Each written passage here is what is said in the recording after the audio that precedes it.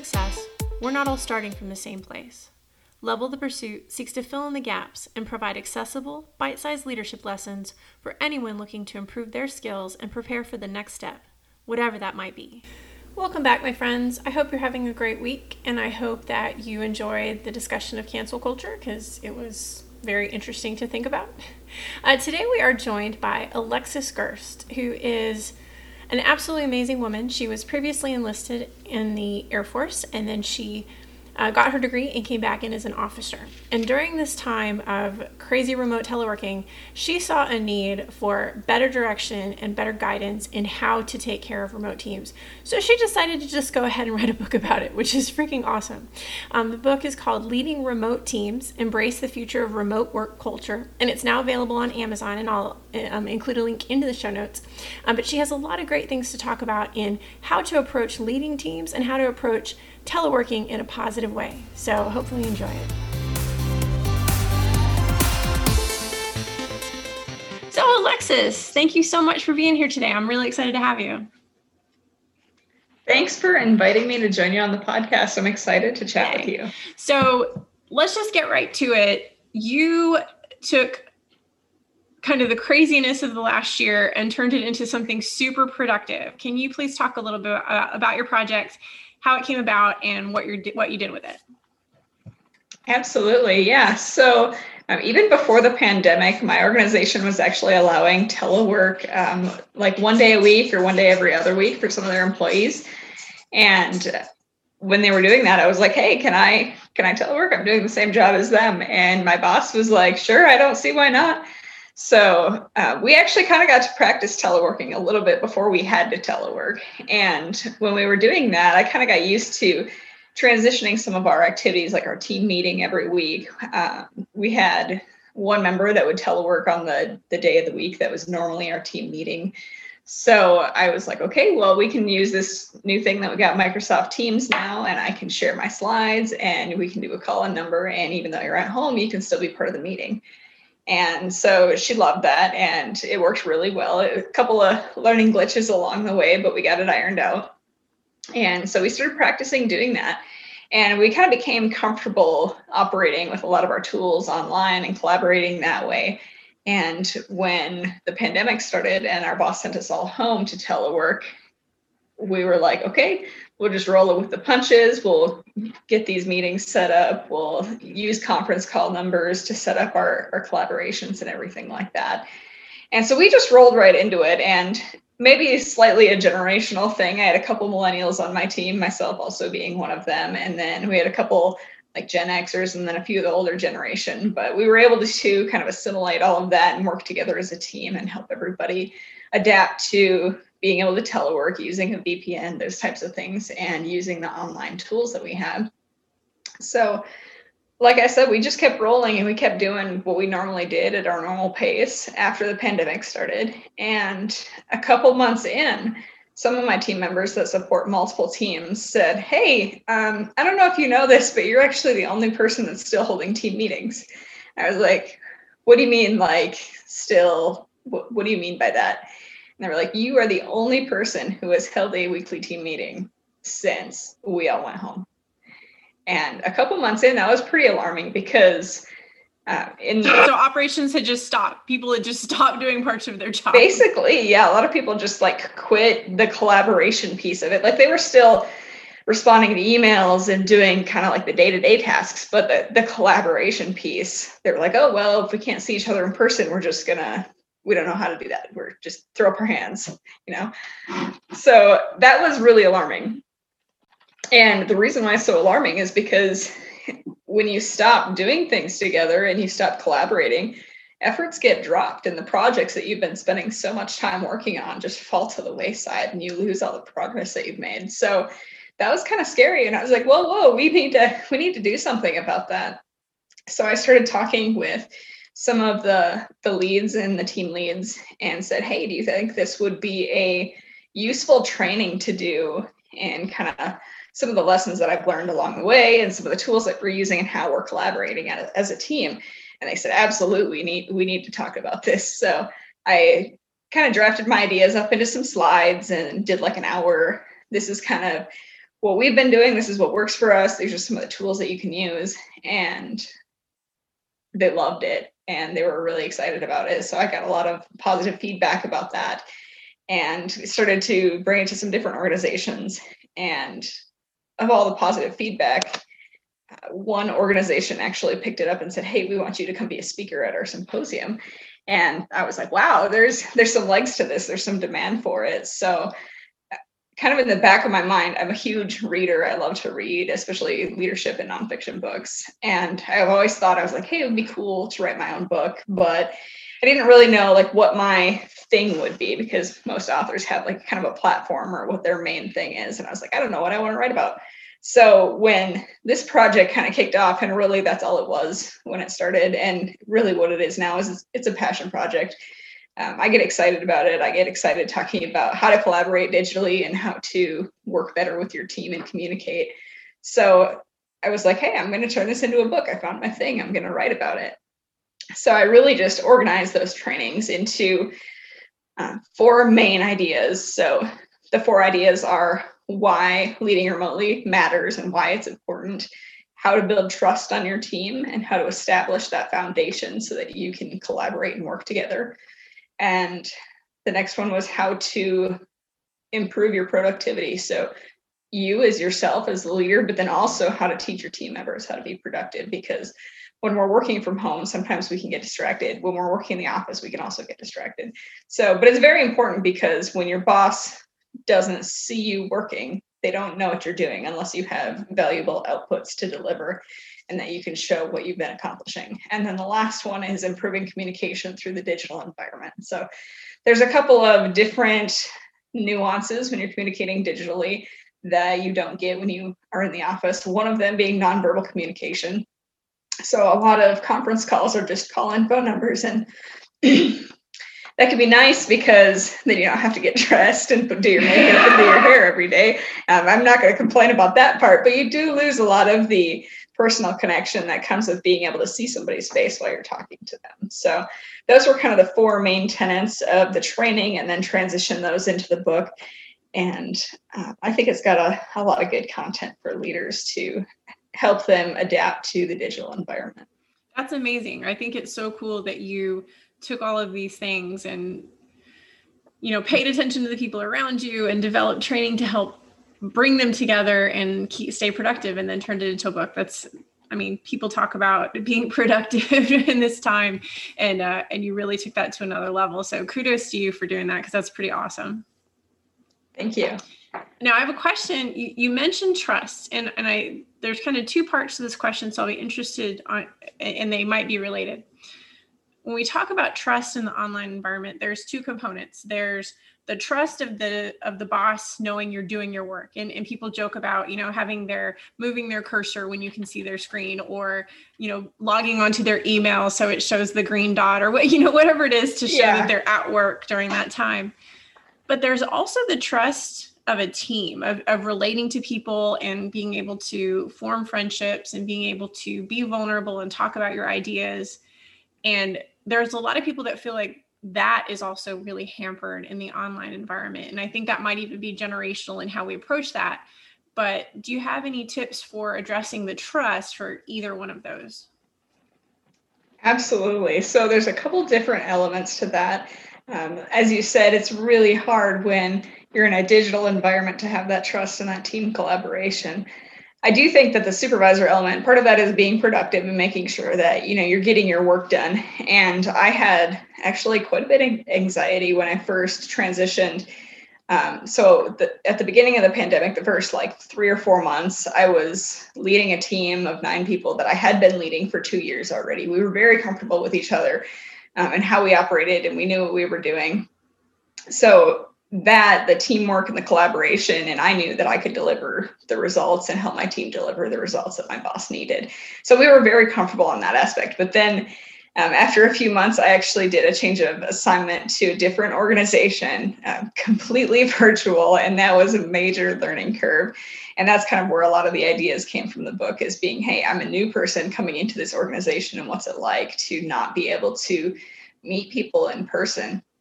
And it really took a little while of over communicating. And that's one thing I talk about in the book is when you're working together in a digital environment, you're not together in the office, you need to over communicate and reach out more than you think you need to. And at first you might feel like you're bothering somebody, but after a while you begin to become more comfortable talking to them when you just reach out and say, hey, how are you doing?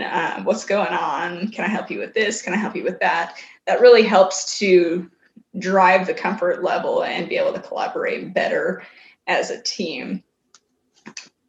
When you say over communicate, do you mean email, text, face? Like how do you recommend that people communicate? So one of the really easy ones is just like the instant messenger, right? So if you have a question, you can shoot that over to them, or you can email them and ask them a question. It just kind of depends on if it's a more formal question, you want to do it in email, or if it's more informal and you want to open the chat if you're not wanting to necessarily bother them too much. Or a lot of people just do phone calls too. And I found that the people that I'm doing instant messenger on more often, or even calling them on the phone and talking to them, I've been way more comfortable with them, and building that relationship has been a lot quicker and a lot more, a lot easier to relate to them as time goes on. Gotcha. So how do you establish that though? Like, do you, as you know, if you have different subordinates kind of working in different ways, are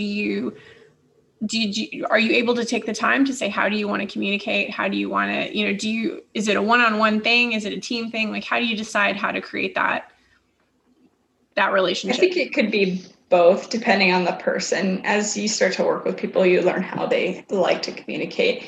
So you'll have usually it's good to have a regular cadence for team communication, whether it's a weekly team meeting or even a stand-up meeting. Maybe you do both. That's really helpful to establish a regular cadence, so you know when your next collaborative meeting is coming up, when you need to check in on some of maybe your action items or things that you're working on. And then other than that, as like a team lead to your individuals on your team, it can be very individualized. So I have one person that I work with that loves to just call me up on the phone and chat if he's got any questions or isn't sure about something. And I have other people that'll message me. I have other people that will say, can we schedule a time to talk? So everybody's a little bit different that way, and it kind of depends on the person. That makes a lot of sense. So you mentioned productivity, and that's something that I think is really interesting, because when we're in our office, we have the work, we do the work. When the work gets done, we go home. You don't really think about it. But I feel like for someone like me that's kind of not task driven, but accomplishment driven, working from home is a real challenge, because I feel like every second I'm supposed to be doing something. And so if I have one task at work, I would have done this one task today. If I do it at home, I feel like as soon as I start, I need to get through it. And then if I finish it, 11 o'clock, now I'm totally unproductive because I didn't do 18 other tasks for the rest of the day. Like, because the start and end points are so soft, and the boundaries are so soft. And so how do you gauge productivity, or how do you set that expectation for the people that are working for you? So I like to look at it as a week overall rather than each individual day, because a week's a long enough time where you can really accomplish a lot.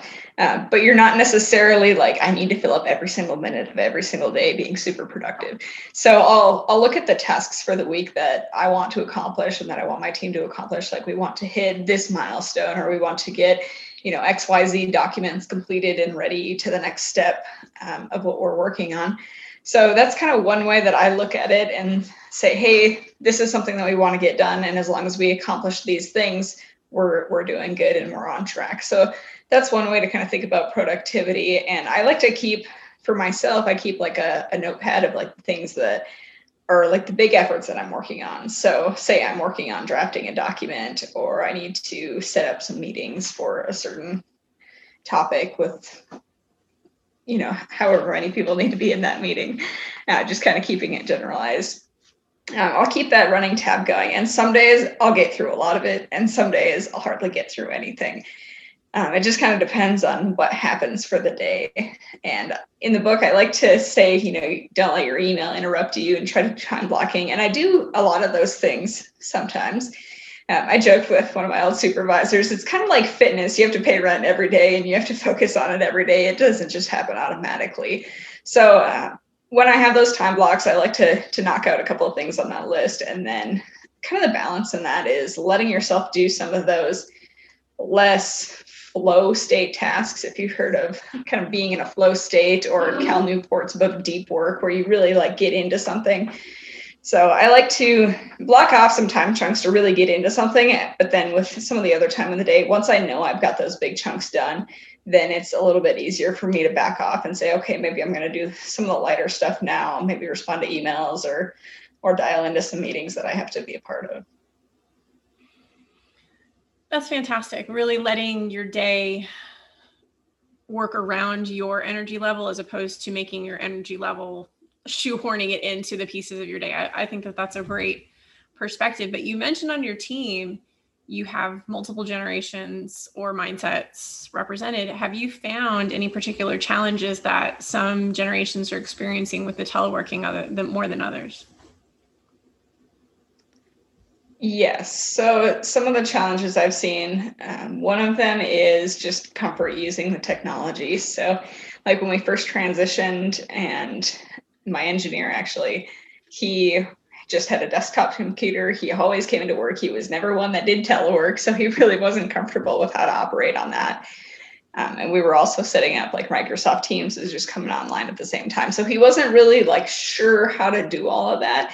And I had to take some extra time and explain to him how to do it. Okay, test this out now try to do that.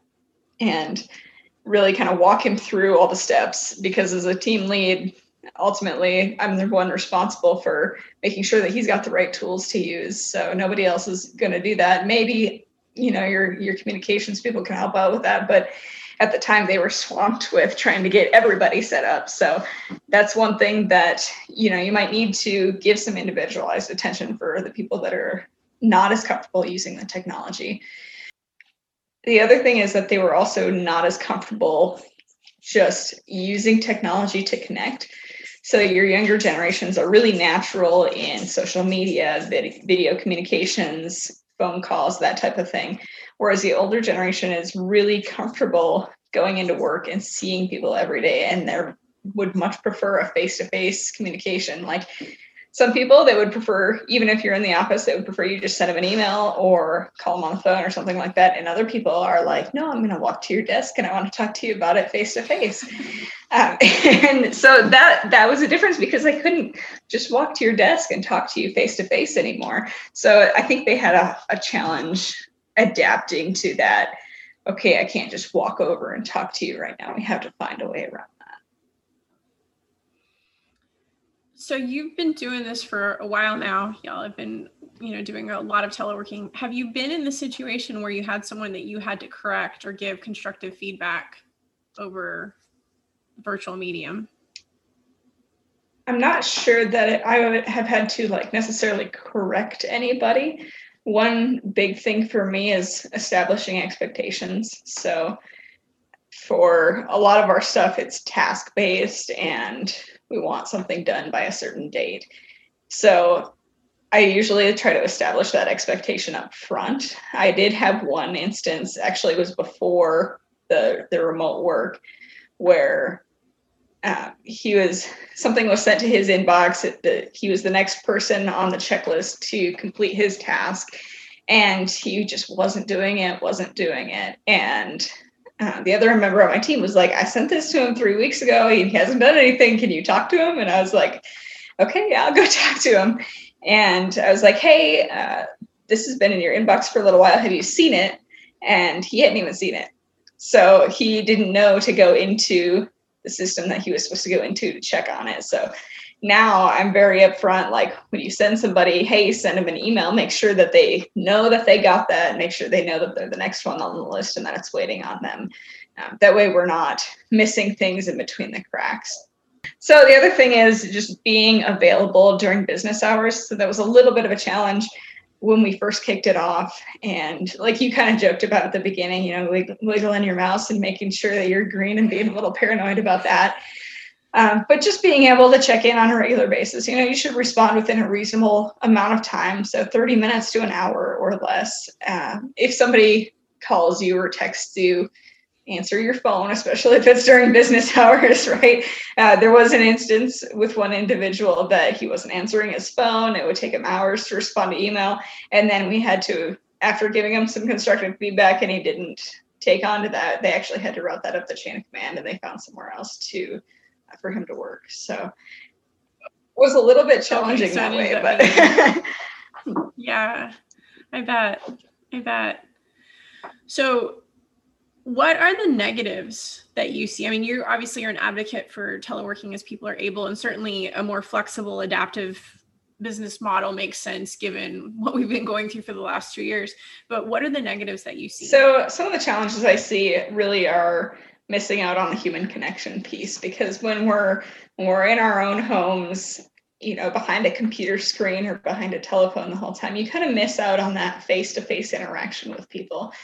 So I think finding ways to be a little bit more informal and less transactional, because sometimes when we're so focused on productivity and we have to do this, and this, and be all task oriented and get lots of things done, in a remote work environment, if the only reason you call somebody is because you need something from them, or the only reason you message somebody is to ask them a question about something work related, you miss out on the opportunity to connect, to make friendships, and to really just maintain those relationships that make work more fun and more enjoyable, really. So I think taking time intentionally to say, hey, how's your weekend? What are you up to?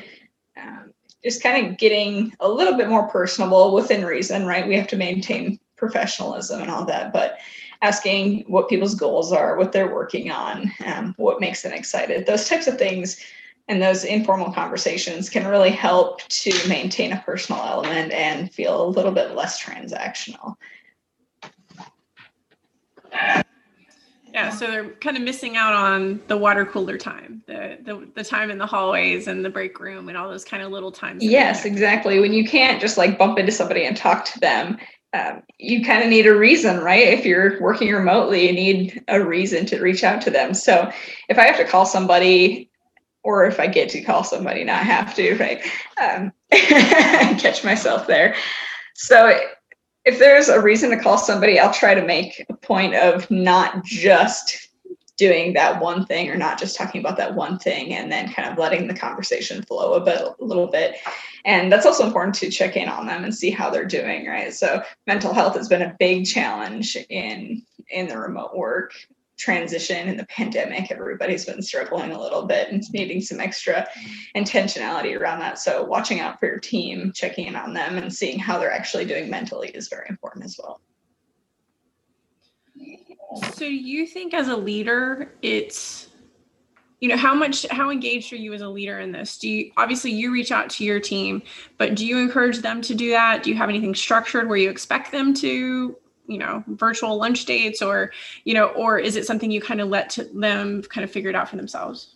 So there's a little bit of structure as far as like we try to encourage informal conversations in our normal like stand-up meetings and our weekly team meetings as well, and encourage some of those informal conversations. But other than that, it's fairly unstructured as far as like just the chance conversations or phone calls and things like that. So where do you see this going? Where people want to get back to normal. And I think a lot of us recognize that normal is not going to be what it was, in 2019. But what do you think the future of remote work is? I think we're going to see a lot more remote work in the future. The trends are all saying that in the next 5 years, there are going to be more than 36 million Americans working remotely. So a lot of companies are looking at, okay, what does this look like when we go back into the office? It's not going to go completely back to normal. The chances of, some people may be working full-time in the office again, but if they're mostly, for lack of a better term, a desk jockey and working on a computer, chances are they're not going to be in the office all the time. So there's going to be a lot more working remotely. I think as the younger generation comes up, since we're so comfortable in the digital environment, and then also the younger generation demanding more flexibility in their work options, I think that's going to become a retention and a recruiting tool for companies to offer those options and really be competitive with their talent management that way. So we'll see a lot more fully remote options, if they can be, as kind of that recruiting and retention tool, but then also part-time or hybrid options. So a lot of people, I think, after about a year of doing this, are looking forward to talking to some people face to face and going into the office and having some team collaborations that way and getting to see each other in person again. I think people are starting to crave that more than anything. So I think there's definitely going to be a hybrid, because a lot of people are going to want that in person, but maybe they still want the flexibility of being able to work from home or work remotely and maybe be able to take their work with them on travel. So I think going forward, we'll probably see a lot more of a hybrid scenario, and then maybe workplaces allowing more flexibility of like, hey, if you want to go fully remote for, a few months and do your job that way and come back. I think those trends are all what we're going to see in the next several years. I love the idea of a hybrid, because I do my best work solo. I really like to be alone when I'm doing, kind of the flow state for me is absolutely solo in a controlled environment where I can control the noise and all that good stuff.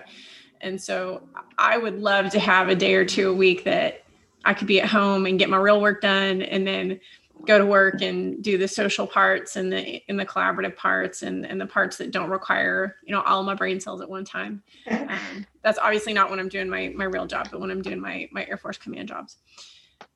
But one thing I'm curious about your perspective, the idea of being able to go fully remote for a while and then come back to work, it also puts into question the limitations of convalescent leave, sick leave, maternity leave, that kind of stuff. Because it's like, well, if you were remote last week and now you're on a maternity leave, well, there's no reason why you can't keep working while you're home, which of course there is, because while you're recovering from having a child or a surgery or what, or if you're ill, there's a certain degree of not just not going into work, but being home and recuperating, regenerating, that kind of stuff. But I know a lot of people have really felt like just their normal days have kind of smushed together. And so I really concerns me the idea, we definitely have people that say, I'm not feeling so great, so I'm going to work from home today. Okay, cool. You feel well enough to work, but you don't feel like you want to expose people, you have a cold, whatever. Mm-hmm. But then that next step of, well, you're at home, you have your computer, you just need to work anyway. It seems like a slippery slope to me. It does.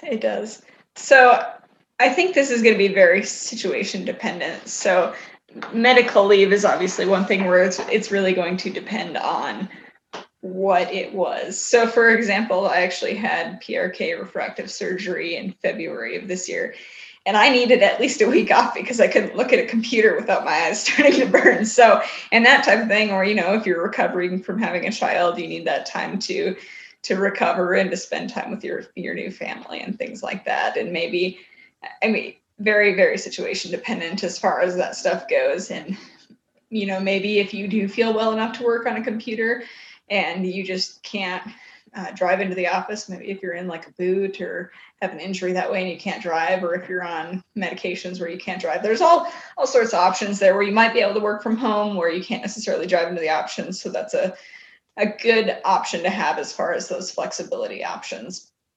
But I do think that we have to be careful about our expectations of, oh, well, you have your computer at home, so you should be working. Mm-hmm. That can really blur the lines between work and home life. So one thing I really like is having kind of like your set business hours. And I know like a lot of civilians go off of that where, from whatever, 8 to 4 or something like that, these are your work hours. You're going to be online and logged in during those hours. That's kind of a good, and then you can unplug and say, okay, and outside of those hours, I'm going to turn my laptop off. I'm going to log out and I'm not going to be working, and set it in a different room. And then the other side of that is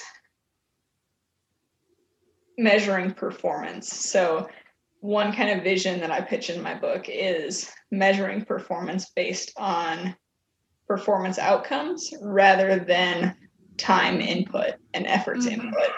So rather than expecting people to just be online working all the time, can we move to a situation where we are measuring their performance, measuring certain deliverables and things like that, where we can say, yes, you're still accomplishing your job the way you're supposed to be, but we're not going to monitor whether your dot is green for 8 hours a day.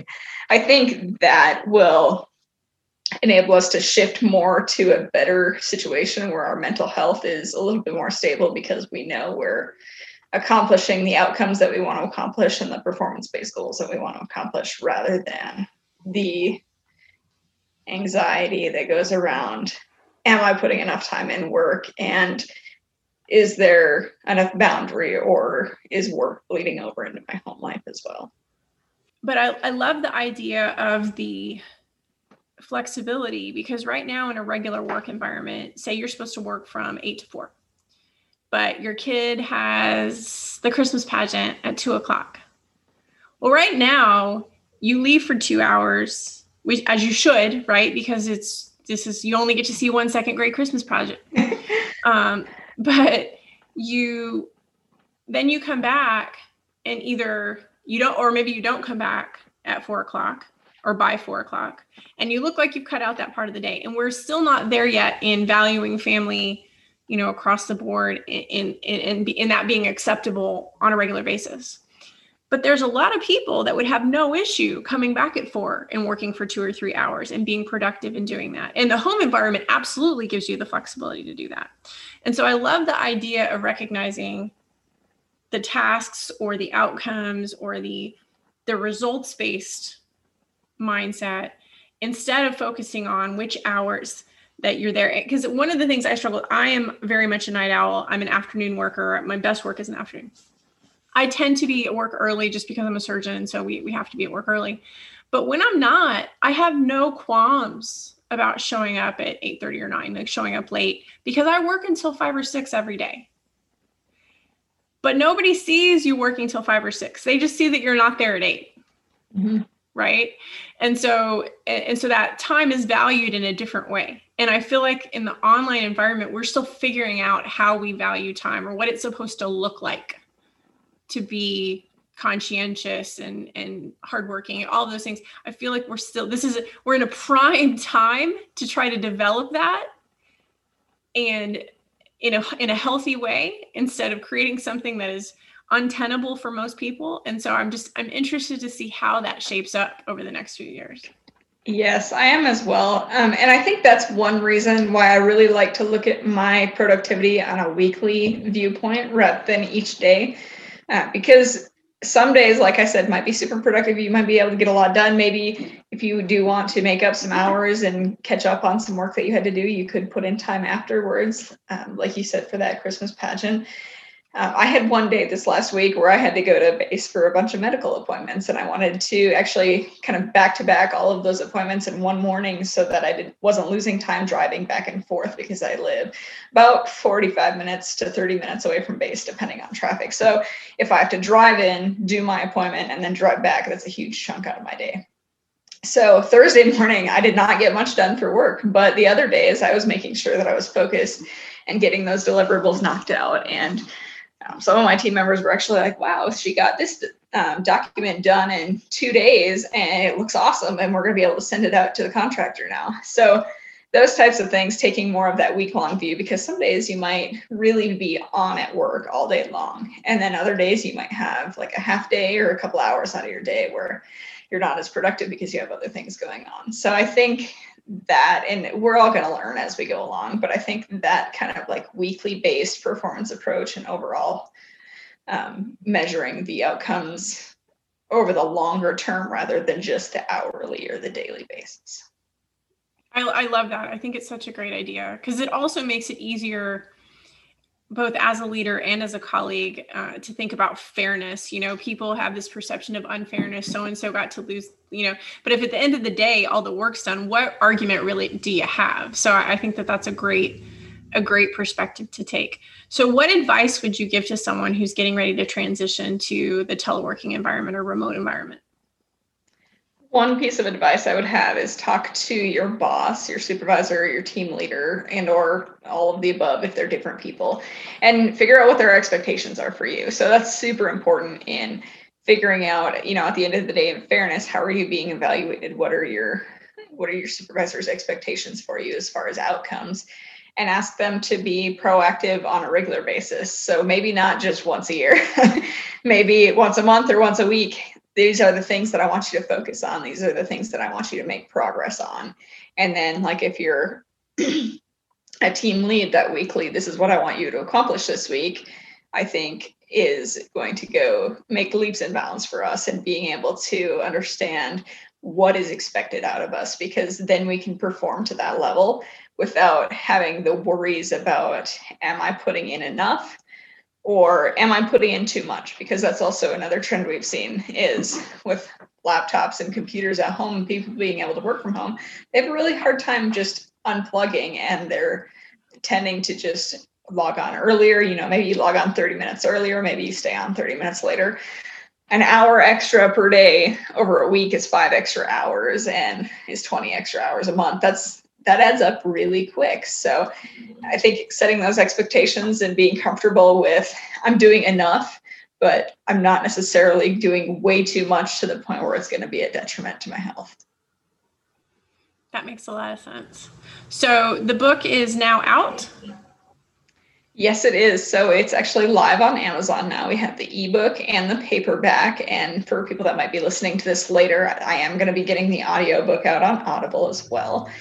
So if they search Leading Remote Teams on Amazon, they'll find it as one of the first results, and they can get it now. And yeah. And I'll also put a link in the show notes, so that'll be there. Yes. Awesome. Yep. You'll have that link. So yeah, definitely check it out. I think it's got a lot of great tips to help us adjust to this transition and help us become more productive and communicate better on our virtual teams as we go forward, because the trend's definitely going to continue.